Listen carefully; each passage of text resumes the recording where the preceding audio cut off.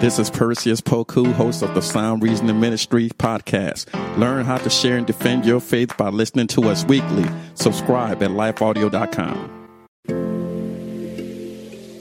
Life Audio.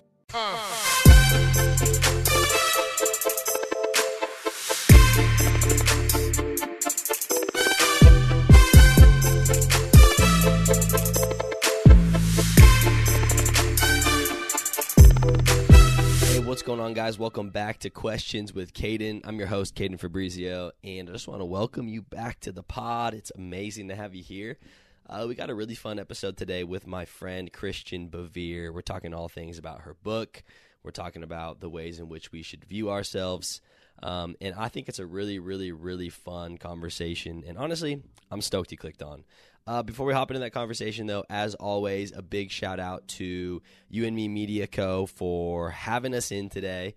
We film, as always, in Pasadena, California, and if you would like to use these studios, you could go ahead and go to youandmemedia.co and click on the studio button, and you are able to rent it for all your podcasting, video, and photo, and creative needs. It's amazing. Best space around. Also, big shout out to Life Audio for making this podcast happen. Go ahead and go to lifeaudio.com to check out other podcasts like this one. Alrighty, guys. Today we got a conversation with my friend Christian Bevere. She is one of those people that you're just grateful to have in your life. Her and her husband Arden are friends of mine that honestly they just are those kind of people that you get around them and they make you better. So today I'm excited for you guys to jump into this conversation and glean a little bit from Christian. She has a book coming out August 15th. The link will be in the description. Be sure to check it out. Also, be sure to subscribe everywhere that you can. It's really honestly the biggest way to support this podcast. So be sure to subscribe and share this podcast with some people that you know, hey, this might help them, this might encourage them, this could potentially be marking or life-changing, because I believe that there's some really amazing biblical truths in this episode. So let's jump right in. Hey, Christian, thanks for coming on the podcast. Hey, Caden, thanks for having me. Absolutely, I'm so honored. I think it's hilarious. A lot of people, I don't know if they know this. Oh, well, you just said the podcast will be out. But the timing of this, I literally was on your podcast last week. I know. It's, we've got a rapport going. I think we continue it. You get Arden on next. I think so, too. I think we just go through the whole Bevere family and just get all the way through the whole catalog. That'll be like you a whole should get Azzy on. It'll be his first podcast ever. Yes. You get a lot of them, like, mamas. That might be all you get, but... Do we get a couple dadas or not yet? There's some dadas, yeah. Okay. Yeah, that's some good. Strong representation. I'm sure Arden would like it, a couple dadas. Oh, his face. Like when he says mama, he's like, really? We call mama every day, and then now he's getting dadas, and he just lights up. I'm like, see? It feels good. It's got to be the best feeling in the world, honestly, when your kid starts calling you, like, mom or dad. But honestly, thanks for coming on the podcast. I'm really excited to have you. It's going to be a lot of fun today. Yeah, let's jump into it. I know. I think it's funny that both of our backgrounds look identical. For the listeners. What are you talking about? We're in the same room. Yeah, for the listeners, Christian flew all the way here from Nashville, Tennessee, to come to Pasadena, California, to film with us at the You and Me studio. So thank you so much for being here. Yeah, I was promised good coffee and great hang, so let's see if those are fulfilled. You get to hang with the whole team, and no, we're playing. She is in Nashville. You're in Nashville, right? Yeah, we're in Greater Nashville, so technically Franklin, but so awesome. Tomato. Well, hey, today we're talking about the question, how do I view myself? Christian's got a really awesome new book coming out called Break Up What Broke You. Oh, Break Up With What Broke You. How God redeems and rewrites your story. And I'm excited to read that. I think it's going to be awesome. But today we're going to talk a bit about some of those concepts in that book, really help us outline how to view ourselves in the image of Jesus. So we're going to read a couple foundational scriptures and then pray, and then we'll get into this combo. How's that sound? Amen. Let's do it. Let's do it. So the first one that came to mind thinking about answering the question, how do I view myself, is Genesis 1:27. It says, so God created human beings in his own image. In the image of God, he created them. Male and female, he created them. And in the second verse is Ephesians 4:24.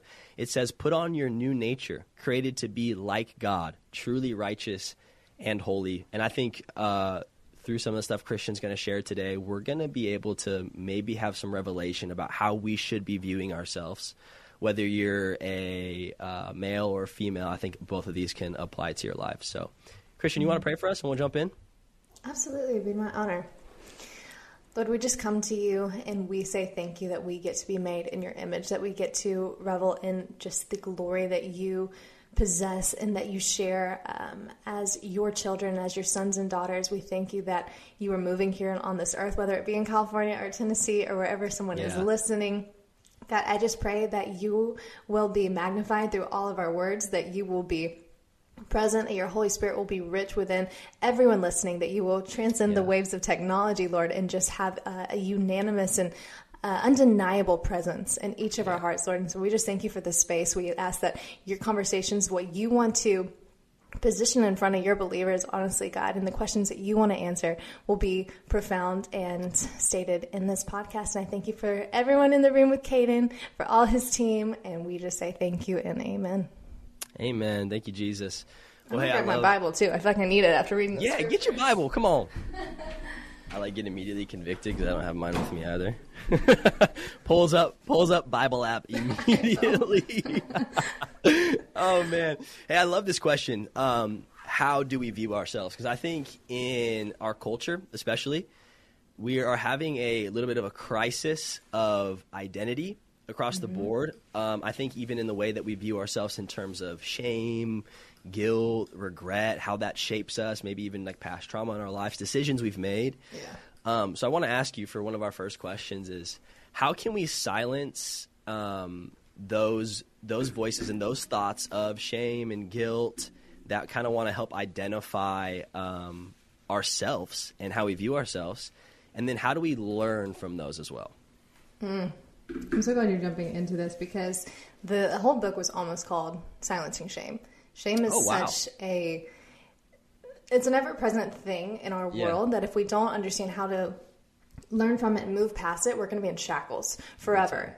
Yeah. And it's really easy to kind of manipulate it to something we just feel or something that's under the surface. But what I've seen in my own life is the enemy loves isolation. Yeah. It is the breeding ground for any tactic, any foothold that he wants to have in your life. So absolutely. I'm really passionate about talking about this, not so we can just sit in our shame and our trauma. I think that is one big caveat that we need to start out with. Our generation is good at saying we are broken, which is a preface of the book, first chapter, which wasn't fun to write. Like, hey, thanks for getting this book. We're all broken. Yeah, we should have got that in chapter 2. Lay a little bit better foundation in the first chapter. But I just start out like, hey, guys, we have to first understand this, because if we don't understand what breaks us, we are never able to be whole. And what breaks our generation is sin, distance from God. It's putting ourselves first, having to have control, all these things that are very flesh-natured and bound to happen to the best of us. So what we do is we need to understand who we are. Yeah. I just like to say that shame is the aftermath or an inability to separate what we've done from who we are. Now, today we see people that are like, well, this is how I feel. This is what I've done. This is who I am. Don't you dare change me. Mm-hmm. But knowing we all have either tendencies to glorify God or glorify self. Yeah. If we glorify self, we're going to resurrect things that are not supposed to be tied to who we are and are not going to be overcomers. We're not going to be powerful. But if we glorify God, he's going to show us the best of who we are and who we might not even know we are yet because we haven't walked it out. Like, we need that time to journey with him. Yeah. So I think we have to, enable to break up with shame, we have to know who we are. And to know who we are, we have to know our Creator. It's really as simple as that. That's so good. I loved how you touched a little bit on isolation, how the enemy attacks. Scripture talks about how Satan is walking the earth like a roaring lion, ready to devour. And I don't know if you've ever seen how a lion hunts, but a lion doesn't hunt a herd of gazelles. He just hunts one. Mm-hmm. And oftentimes he hunts the weakest one, the one that's been separated from the pack, the one that he knows that he can attack. And so I love that idea of how he uses isolation to really hunt Christians, and how he does that is he drowns them in shame, he drowns them in regret, he drowns them in isolation. What would you say is a tip for maybe beating isolation or getting in community, or what would you say or be your tip for that? Yeah. It's so important to me to understand that the nuances within Scripture, everything, even just the verses you started out with, like we can break those down to the very words and see the significance within it. But we talk about, the enemy is a roaring lion, but then God is also the Lion of Judah. Yeah, so what we see as intimidating, we actually have the power and the authority to overcome, often with the very same anecdotes that scare us. Yeah. So if the enemy's coming after you in isolation, take that time of isolation and make it a time of prayer and worship with God. Mm-hmm. If he's coming after you because of your shame, use shame to actually glorify God. And I say that because good. I saw it's Isaiah 41, I believe. It talks about there is a double portion blessing. And this, Caden, is the biggest thing that helped me overcome shame.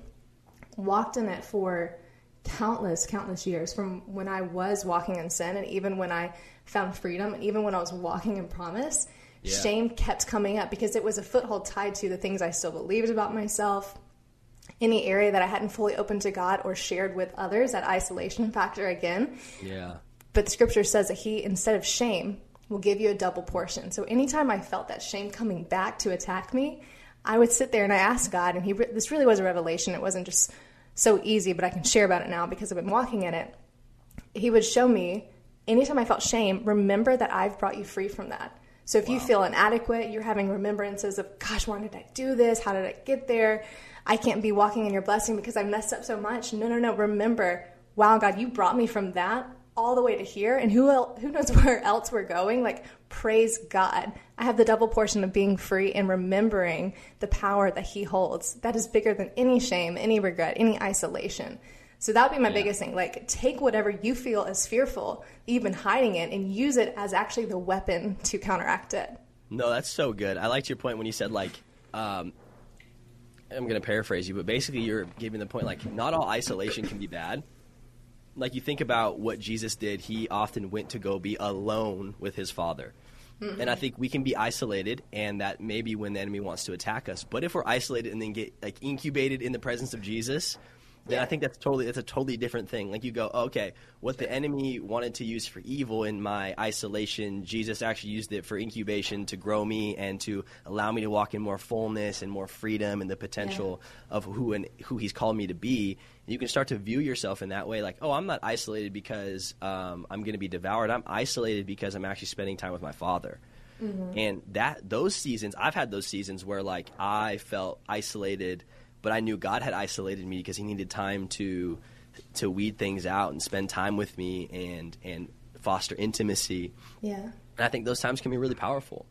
I also liked what you said when you said that, like, how Satan, in Scripture talks about he's roaring around like a lion, but the Scripture talks about how Jesus is the Lion of Judah. Yeah. It's a really, he's always imitating Christ. It's an imitation. Yeah. So, like, the Scripture talks about, Satan's roaring around like a lion, a.k.a. he's pretending to be a lion, but he's actually not. Mm-hmm. Then you look at Scripture and says that God is the Lion of Judah, is the lion. Mm-hmm. So if you understand that revelation, I think you can understand, like, when the enemy is trying to come to devour you, you actually have authority over that. Jesus has already come to conquer your shame. Mm-hmm. Holy Spirit lives and dwells inside of you, and you can live out of that authority to go, Satan, get out of here. Yeah. You're not actually a lion. I'm exposing you. I know who you are. Yeah, you're not a lion. You're literally an alley cat. Get out of here, dude. Like, you're just going around like a lion. So I think those are really powerful thoughts, for sure. Yeah. I have a whole chapter around half-truths and partial lies, because that's exactly what the enemy does, is he manipulates and tweaks not evil things, but good things. He copies God. He copies the Word. That's the whole tactic he used to tempt Jesus in the wilderness. He's like, if you can do this, here's a scripture. I'm going to manipulate it. I'm going to pervert it, right? Yeah. And it's just tantalizing. And he does the same tactic with David, with multiple people in the Bible. And I think he's doing it to you and I and people listening of, well, are you really free? Are you not? You're going to be bound to shame forever. It's like, no. If we know the Word and we know who the truth is, the originator of truth, we can see through those lies so much clearer. Absolutely. It makes me, like, think of that picture of like horses. People can train horses. When they get off their horses, they can, like, wrap their reins around, like, their stall or whatever to, like, keep a horse tied to where it's supposed to be, like, basically when they park it. I like don't know anything about horses clearly, but like when they like park it, they can keep it there. But after a certain amount of time, they actually no longer have to like tie a knot over the over where they like leave the horse. They just have to throw the reins over close to something, and the horse just thinks, oh, this is where I stay. And I think like Satan does that to us. Like, no, Jesus came, he conquered your shame, he conquered your sin nature, you're a new creation in Christ. But then our patterns and what Satan has done makes us think like, oh no, we still have to stay in this stall, but we aren't tied down to it anymore. And I think someone needs to come and go, hey, why are you still standing here? You're not even tied to this. Like, why do you still have the chains on? They fell off when Jesus died on the cross. I think like that's like a really powerful little like anecdote to help you kind of understand like this idea of like shame and what has already been done for you. There's a scripture, and I'm forgetting the exact reference. I want to say it's 1 John. Maybe we can put this in the show notes. Yeah, it's in the Bible. I know that. Yeah. It talks about how the wicked hate the light, and so they hide from it. And when I read it, I was like, oh, Matt, can you Google that verse and tell us where it's at? Yeah. The wicked. Help this. The wicked hating the light. I believe it's 1 John. Okay. But it says essentially the wicked hate the light. And when I read it, I was like, oh yeah, well, of course I hate the light. I'm wicked. I'm shameful. Wow. I'm unclean in God's eyes. But when I looked up wicked in Hebrew, I believe it's rasha. And it actually means guilty. So what I learned in digesting and sitting on that verse is we are guilty, and we're keeping ourselves in prison to our shame and that isolation. Like you're saying about the horse, we might not even actually be bound to something, but we're just keeping ourselves in a stall, in a cell, whatever area you want to put in there. And it says that when we come into the light, we see that it's actually freeing, liberating, and we can understand what's darkness and what's light. So getting out of that cell and like coming to God, I think that's the hardest thing with shame, is we think we're no longer worthy or invited, and so we just stay. Like you said, he can just make us think we're dirty, we're unclean, and he doesn't have to tie us up. Just makes us sit in that thinking. No, and it's crazy because it's like wild how much thinking can control everything you do in your life. Like what you think and what you process. I forget what verse it is. I might make Matt look it up again. But what's up with us in references today? I don't know. I'm that guy though. I'm the guy that's like, it's Proverbs something. You know, like, but there's a verse that says, be careful what you think. Your thoughts control your life. I think it's in Proverbs. But it's wild because it's crazy how much our thoughts and our shame that come from our mind have so much power over what is happening in our lives, and how we are able to connect with Jesus and have an intimate relationship with him, which leads into living in fullness and freedom and beating things like shame and heartache and all the things you address in your book. Is it in Proverbs? Proverbs 4:23 is the verse. We're going to put all this in the show notes so that you guys can look it up if you need to. It's not heresy, guys. We promise. Yeah, we promise we're not heresies. But hey, I think one of the other things I want to talk about today is this idea of comparison. I think there's a big problem that we're coming across in this generation, younger generations. Yeah. I'd say even some older, of this idea of comparison. And I think you can blame whatever you want to blame. You can blame social media. You could blame, social media. And I think what ends up happening is that you hear from a lot of people like, oh, hey, I'm off social media right now because I don't know, it's just not good for my mental health, and I just I can't find joy, or I just get competitive, or I can't. I want to talk a little bit about what comparison is, how the enemy uses it, and then what we can do to stop that from like locking us into those patterns of negative self-thinking because of comparison. Yeah, comparison is such a trap. I think even more specifically for women, not say it only affects women. Jesus wants our fears to launch us toward faith. Then he grins and says, "Do you trust me? Because together we can do this." With Mornings with Jesus, you can start your day in a positive way. Find hope through inspirational stories and scripture. Go to lifeaudio.com or search your favorite podcast app for Mornings with Jesus. You can also download the Abide app for biblical meditations at abide.com.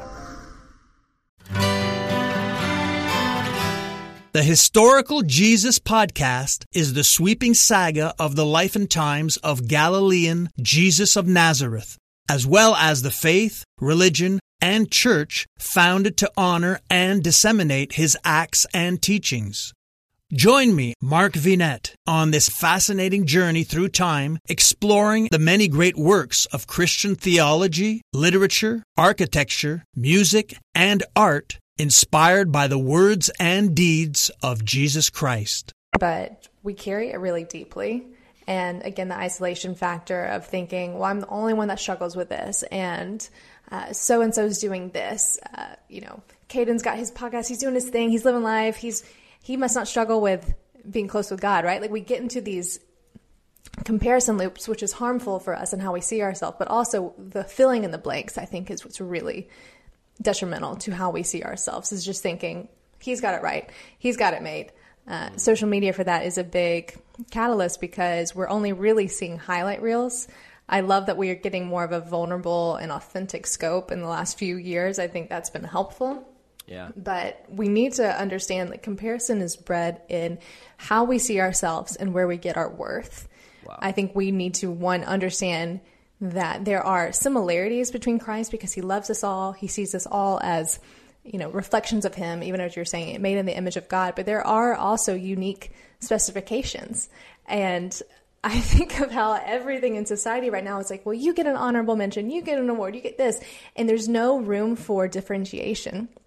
To me, comparison is living on that because we think, well, we have to compete with the person beside us. But it's like, well, why can't God do a work in someone that he's doing a different work in someone else? Like It doesn't, I wrote this in the book, but someone else's gifts aren't robbing you of yours. Like their blessings don't mean that you don't get the next thing. So and I'm raising a child right now. We're entering some of the tantrums. And I just think we kind of act like toddlers sometimes. We're like, oh, well, so-and-so got that and I didn't. But like, can we understand that like God's timing is so miraculous that if he does the thing, he's going to do it for you. If he does it different, then it's going to be the right method for you. I had this one dream, Caden, that I think really just shifted so much of my gaze around comparison. And I was in the Louvre Museum, which is in Paris, France, if anyone needs reference. I did. And Matt did too, yeah. I had no idea what it was. Yeah, sick. It is in France, which is in Europe, which is on the other side of the world. That's in Germany, right? It's close. It's close. Sick. We'll do a geography lesson next podcast. Yeah, it's sick. But I was in the Louvre Museum, which houses so many incredible paintings. I haven't been to it yet, but it's on the bucket list. And I walk in and no one's there. Like I get this place all to myself. It's amazing. And then out of the corner, this guide comes up and he just welcomes me, and probably in a French accent, which I will not repeat now to save myself some embarrassment. I think we need to hear it in a French accent. Absolutely. Oh gosh, I just don't think we have time for that. But this guide comes up to me and he's like, congratulations, you're going to go home with a painting today, which these paintings are worth millions of dollars. Like they're the creme de la creme, the best paintings throughout history. And so I'm walking and he's like, you get to take home a painting, but you need to be really careful which one you pick. And I was like, okay, like heed is wisdom. Let's start looking around. And I'm scoping and looking at all the pictures, like which one am I going to take home? And I see the Mona Lisa. And instantly, I was like, oh, that's my painting. You're coming home with me. Girlfriend, let's go. And I come up to the guide and I was like, I'm going to take home the Mona Lisa. Like, this is my painting. Thank you so much. And he's like, oh, that's great. But before you do, I want you to finish going through the museum and looking at the other paintings just to make sure. I was like, okay, like, cool. I'll go look at the other paintings, but like, this is my one, put my name on it. I got dibs on that. And I start looking around. And if you know anything about the Mona Lisa, it's a very dark painting. Mm-hmm. She's not particularly smiling. It's a little bit dull in color, and it can be lackluster to some viewers. And so I start looking, and all these other paintings have way more color. They have gold embellishments. They have things that my painting doesn't have. And I start to diminish my choice in what mine has to offer. So I finish looking around, and the guide comes up to me and he says, are you still happy with what you picked? And I thought about it and I was like, I'm not happy with what I have because all these other paintings have what I don't. And he looked me dead in the eye and he said, if you give up this painting, you're giving up the most famous painting in the world. So I wake up, get my phone like we always do, which you probably shouldn't do, but I had to check. And I was like, what is the most famous painting in the world? And it was the Mona Lisa. And I felt like in that moment, I realized how valuable the thing we have that we devalue by looking at others and comparing and contrasting. That's such a like word. how intricate is each body of art and unique expression, each masterpiece that God creates, that we devalue when we just sit and compare it. That is insane. First of all, I'm comparing myself because I don't get visions like that, dude. What the? No, I'm messing. That's amazing. Now I think you can. It's a really, really powerful revelation that I believe, obviously, the Holy Spirit gave you. But I wish more people would understand that God's not asking them to be anybody but who He's made them to be. Mm-hmm. And I think we often are looking, like you said, we're trying to be somebody else. We're comparing ourselves to somebody else. We're going, well, I feel called to go this way, so let me look at all the people that went this way and let me try and just be as close to them and look just like them that I could, because they're all going the same. This must be the formula. They must be doing it right. Yeah, they must be doing it right or doing it better for me, or, like, oh, they're getting this and they're getting that. And I think it would be it would be so powerful if we could understand that, like you said, God has enough for all of us. Like, I think we get in this mindset that somehow if your podcast blows up, Christian, I guess mine can't. Well, how come hers blew up? Mine didn't. She's stealing my view. Like, God has more than enough for every single person to walk in the fullness of what He's called them to. Scripture says that it's going to be more than we could ask, think, or imagine. And what's the verse that He's going to press down, shaking together, and overflowing? Yeah, stir up for a good measure. Yeah, like, He wants to do that in your life, which means He has more than enough for every single one of us. And we start to, I think it's actually, and this might be harsh, but I think it's actually small-minded to think that the God of the universe, who created everything, doesn't have enough for you and for me. Like, He only has enough for them, and I must lose out. Or He's not creative enough to do it differently. Absolutely. Like to think that, oh, God has a formula for how He wants to do something in my life, and if I don't reach this formula, then I'm not doing it correct. Like, I think that's a lie. I think God wants to do something specific and unique in each of our lives that we don't allow Him to do when we try to look like somebody else. Yeah, I think that's a great. I share that sentiment. I wish more people would understand that, and I think we'd get more expressions of His glory in new ways. Absolutely. I want to ask this question. What do you think, we're talking a bit about, like, viewing ourselves, image. What do you think is a biblical, like, a healthy biblical self-image? Like, how do you think men, women, how do you think we should be viewing ourselves? Well, I'm a deep feeler, so I tend to gravitate towards King David's expressions. So like the Psalms are my thing. I'm like, oh yeah, he feels so low. Oh yeah, he feels so good.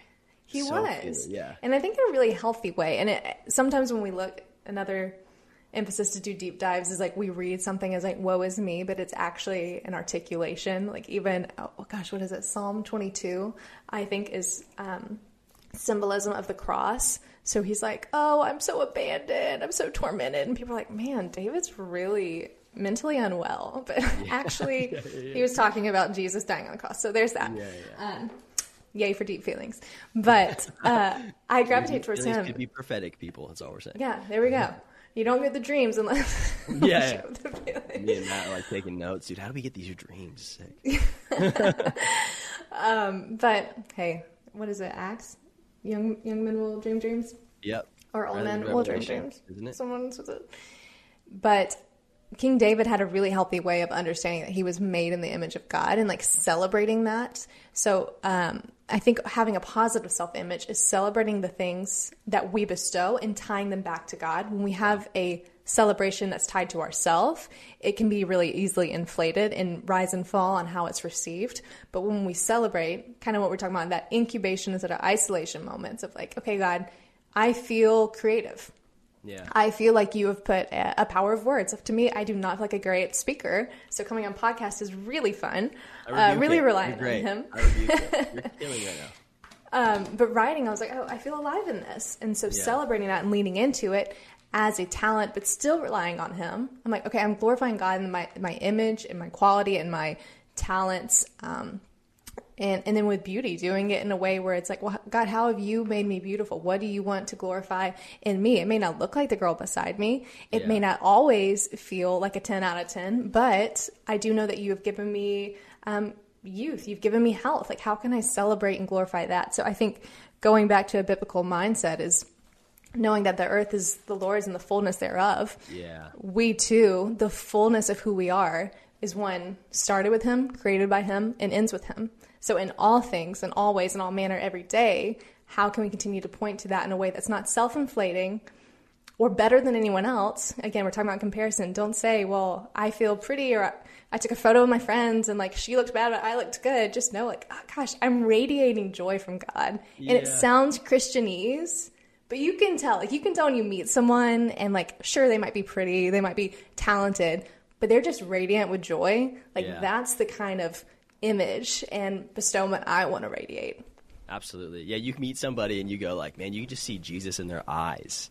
Mm-hmm. And I think like that often it comes from they carry a revelation of like where their joy comes from, where their validation comes from. Because I think you go to comparison and you talk about comparison or negative self-image, and it's easy to allow the world to identify what your image is because it comes from where you're valued. Mm-hmm. So like it's easy to have your image or even where you get your self-worth to be like your looks or be like what you do for a living or how much money you make or any of those things, because it's what you've allowed like your value to be built and come from. And I just think like comparison comes out the window when the only thing you're comparing yourself to is like, hey, my value comes from Jesus and does my life look like his? Yeah. I think like that's the only like healthy comparison. I think is like, how did Jesus live his life? Oh, he did that? Okay. Am I doing that? No. Okay, let me do that. Like, I think you learn those revelations, allow Holy Spirit to like manifest those fruit out of your life.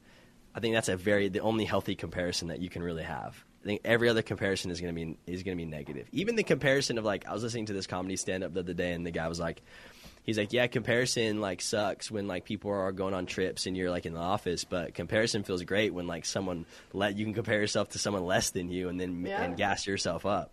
Yeah. But like, comparison either way is toxic. It's not good. But I think if you can compare yourself to Jesus, what I mean is like if you can self-reflect, does my life look and mirror the life of Jesus? I think that's a healthy comparison. Mm-hmm. To be like, hey, I want to look like Jesus. Does my life look like Jesus, or does my life look like this dude I follow on Instagram that I want to be like? Mm-hmm. You know, so I think it's real. Sorry, did I cut you off? No, I was just saying that's real. It's good. Okay, yeah. It's real good. I think for the last thought for us, I don't want to take too much of your time. We're already sitting around 30 minutes. But the last tip I have, I think, or the last question I have, we've talked a lot about self-image. We've talked about comparison, talked about shame, we talked about guilt. Do you just have some tips to encourage some listeners on how to allow God to like redeem and restore those areas in their life? What are some things they can do, some things they can step in, maybe some mindsets they can carry out of this podcast that can encourage them in that? Yeah, it's my biggest heart right now is to see people break up from their past. Yeah. And that doesn't, we hear breakups as like a liberation anthem where you're like playing Taylor Swift and like doing spa days, whatever it looks like. But that, I'll be honest with you. Taylor Swift's not on the redemption playlist for me. Old school Taylor Swift, yes. New Taylor Swift, I could leave it on the wayside. Debatable, yeah. I'm saying. Someone just tuned out on the podcast because I said that. They said Taylor Swift and they said, click. Bye-bye. But that posture of breakups being a form of liberation, I think is something that we carry. And part of why I wrote the title, because we have to, one, identify our past and what we're coming from in order to have this breakthrough moment. Yeah. So what I want to challenge people with is like, sit in your thoughts, do that incubation method, maybe probe certain areas of your life, whether it be childhood or like certain habits you're doing, and just like ask God, is this fulfilling me? Is this of you? If there's anything that feels like it's festering inside, it's uncomfortable, you want to like skim past it, that might be a good thing to explore. Like, is there a root there? Yeah. And in order to redeem it, you have to say, okay, God, I fully acknowledge. Like for me, I get really personal in the book. So if you want to know me better or want to relate to someone, go pick it up. But I get really vulnerable about the things I believed about myself and how that led to certain actions. And I think our generation's really good about doing the first part of like, I felt unloved, I felt betrayed, I felt less than, but we haven't quite connected the dots of, okay, but how do I get out of that? We get out of it by owning it. So it felt so painful to say, I messed up, God, I did this. Like, I'm continually choosing things other than you. Like, I'm looking at guys' attentions more than I'm looking at yours. But owning that allowed me to move past it. And it allowed me to break free from shame. And what I want to encourage anyone listening is just know the difference between conviction and shame. Wow. Because they feel interchangeable, but they're actually not. And they're not feelings, they're directions. And I was reading Jeremiah 39, and, a lot of the Old Testament can just feel like a bunch of names and a bunch of places I can't pronounce and not really sure the symbolism of it. Law. Oh, yeah. Yeah. But I was reading how Jeremiah was warning the kings of Judah before the Babylonian attack, and he just kept reminding them again and again, hey, you actually need to go to the Chaldeans, and like you need to do this in order to be free, to have your life back. But they were so set on, but no, I'm a king, like I deserve to be here, like this is who I am. And throughout the chapters, it's talking about the kings were consulting Jeremiah in secret. Like they were doing all this stuff privately. So I would tell someone, get in that incubation, have your time alone, have time to really process and hear the word of the Lord. But they chose to ignore. And what Jeremiah reminded them of, I have my Bible up here, so we're not having to get the reference on this one. But it's Jeremiah 38. From all the Googling. Jeremiah 38:20. Jeremiah said, you shall not be given to them. Obey now the voice of the Lord and what I say to you, and it shall be well with you, and your life shall be spared. But if you refuse to surrender, this is the vision which the Lord has shown to me. And that's a really scary vision, so we won't scare people. But what I got from it is, shame and conviction, they're going to come through the same thing. Like, Caden, let's say you were out drinking, like having sex with people all the time, and like the Lord's telling you, hey, come back to me. Draw near to my heart. Let my heart be one with you. And you continue to ignore it. Like, eventually that conviction is going to subside, and it's going to be shame because you're continually choosing the things that are not right for you. That's and good. It sits unwell with you because like everything we do leads to a cause and effect. But what conviction does, and I wish more people understood this, conviction is such a grace-filled gentleman posture because it's a continual reminder of like, I've created you for more, for better. I'm not shaming you because you've fallen less. I'm not shaming you because you wanted to be loved. I'm calling you and convicting you back to my heart. So knowing the difference and like the gesture of love, the extended hand posture that is of God is so freeing. And it's, I think, not talked about enough. So that would be my last little tidbit. That's so good. Yeah, I think it's important, I think conviction and then repentance, it's not punishment. I think sometimes you can get in that posture of being like, oh man, I'm feeling convicted and the Lord must just be so mad at me. Or I need to repent, and it's just but it's it's freedom. Having that conviction is shows the kindness of Jesus to be able to convict you to go, hey, this is just not the best thing for you. You're selling yourself short to this. I have so much more for your life than this. This thing you're doing, I'm not mad at you. I just need you to know that you're selling out. I have so much more. I think, and then repentance is the opportunity to step into freedom. It's hey, I know you did that. I know you walked in this. I knew you were convicted, and now here's an opportunity to turn away from that and step back into the presence of God and back into the mindset of salvation and freedom. So, hey, thanks so much for coming on the podcast. That was so good. I love that so much. Yeah, it was a blast. I think it's funny. It sounds like we're doing a podcast every week now. Well, I guess we'll see you next week. Am I coming on yours next week? Is that how we're doing that? I think Arden and I are starting a podcast, so maybe we'll have you on that one. Okay, I'll fly to Nashville for that one. There we go. I got to be in person for that one. But hey, thanks for coming on the podcast. For the listeners, you need to know Christian has got a book coming out here. It's releasing August 15th, correct? Incorrect. And it's called Break Up With What Broke You, How God Redeems and Rewrites Your Story. How encouraging. So if you liked any of the things we talked about in this podcast, Christian goes into way more in depth on all these topics and all these things in her book. And I heard there's a sale. Is there a sale? There is a sale. If you pre-order with Baker Bookhouse, you get the book 40% off, which is wild. Hey. We love a sale, so people go there. I'll link it on my Instagram page too if you're like, I need the link. Yeah, we'll put the link. If you send me the link, we'll put the link in the description of the podcast. So you guys don't even have to waste time. Just go click the link and then buy the book. I'm going to buy the book. I'm going to make Matt buy the book. Maybe we're going to do a little book study on the book. You know what? It's only been guys that I've had conversations with reading it right now, which is so funny, but I'm here for it. Yeah, because the book, it like really, really, really talks from like a women's perspective towards women as well. But we have stuff to learn. So much to learn. This is helping you for your future marriage, guys. You're welcome. Totally. Absolutely. I expect to be in your vows. One of us is closer to that than the other, but no need to say who.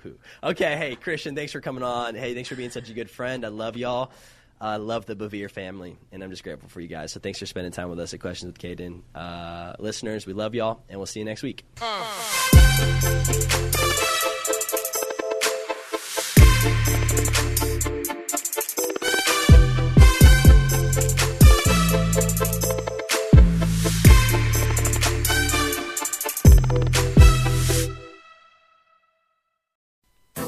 Our world can feel chaotic and uncertain, but we don't have to live enslaved to fear. Christ has promised me and you his peace, and throughout Scripture has provided powerful tools and practical steps to help us experience greater freedom. I'm Jennifer Slattery, lead host of the Faith Over Fear podcast, inviting you to join me and my team as together we learn how to starve our fears and feed our faith. Subscribe at lifeaudio.com or wherever you access podcast content.